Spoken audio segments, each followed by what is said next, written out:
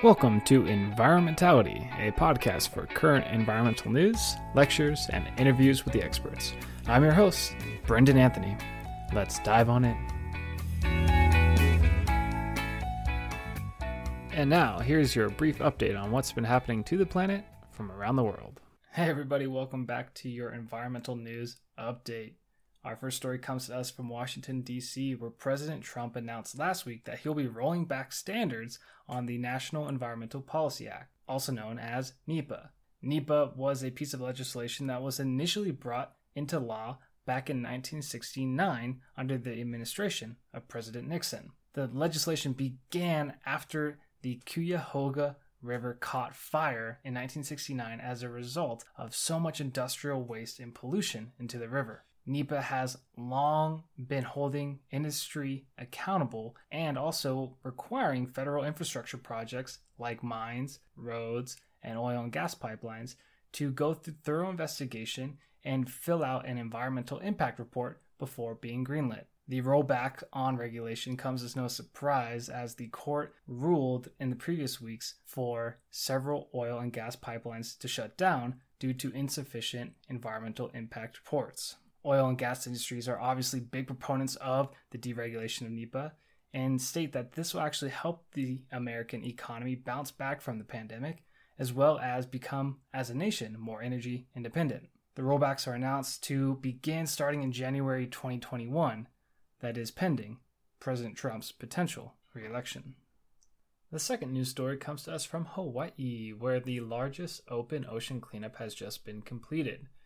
The Ocean Voyages Institute set out to sea for 48 days to the Great Pacific Garbage Patch, an area in the ocean twice the size of Texas that is just full with all sorts of garbage. The cleanup project set out to collect ghost nets, fishing gear, and plastic. They returned back with 103 tons of garbage. Along the journey, as they were pulling out the trash, they found turtles, tuna, and other animals caught in nets and killed by all the trash. There is an estimated 150 million tons of plastic in the ocean today. This is just a small dent, but a good start for ocean cleanups. Our third story goes back to Washington, D.C., where the Great American Outdoors Act has been passed.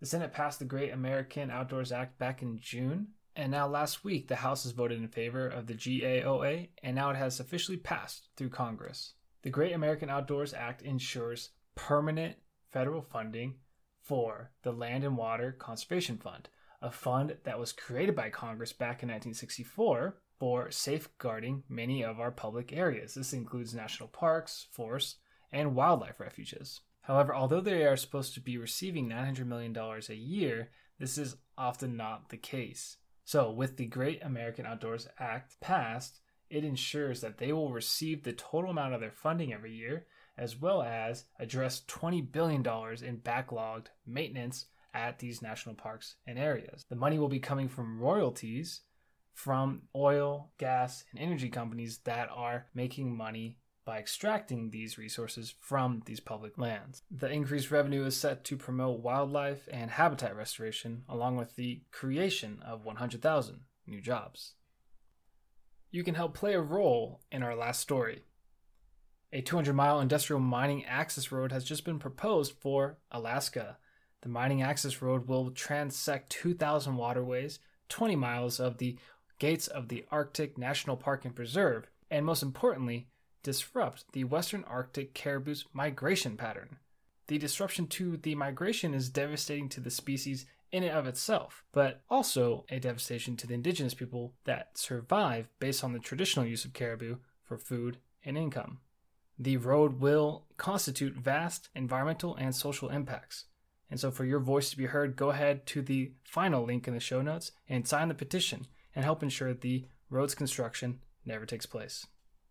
All right, everybody, those are your 4 environmental news stories for the week. If you have any suggestions or topics you want talked about on the show, feel free to send them in.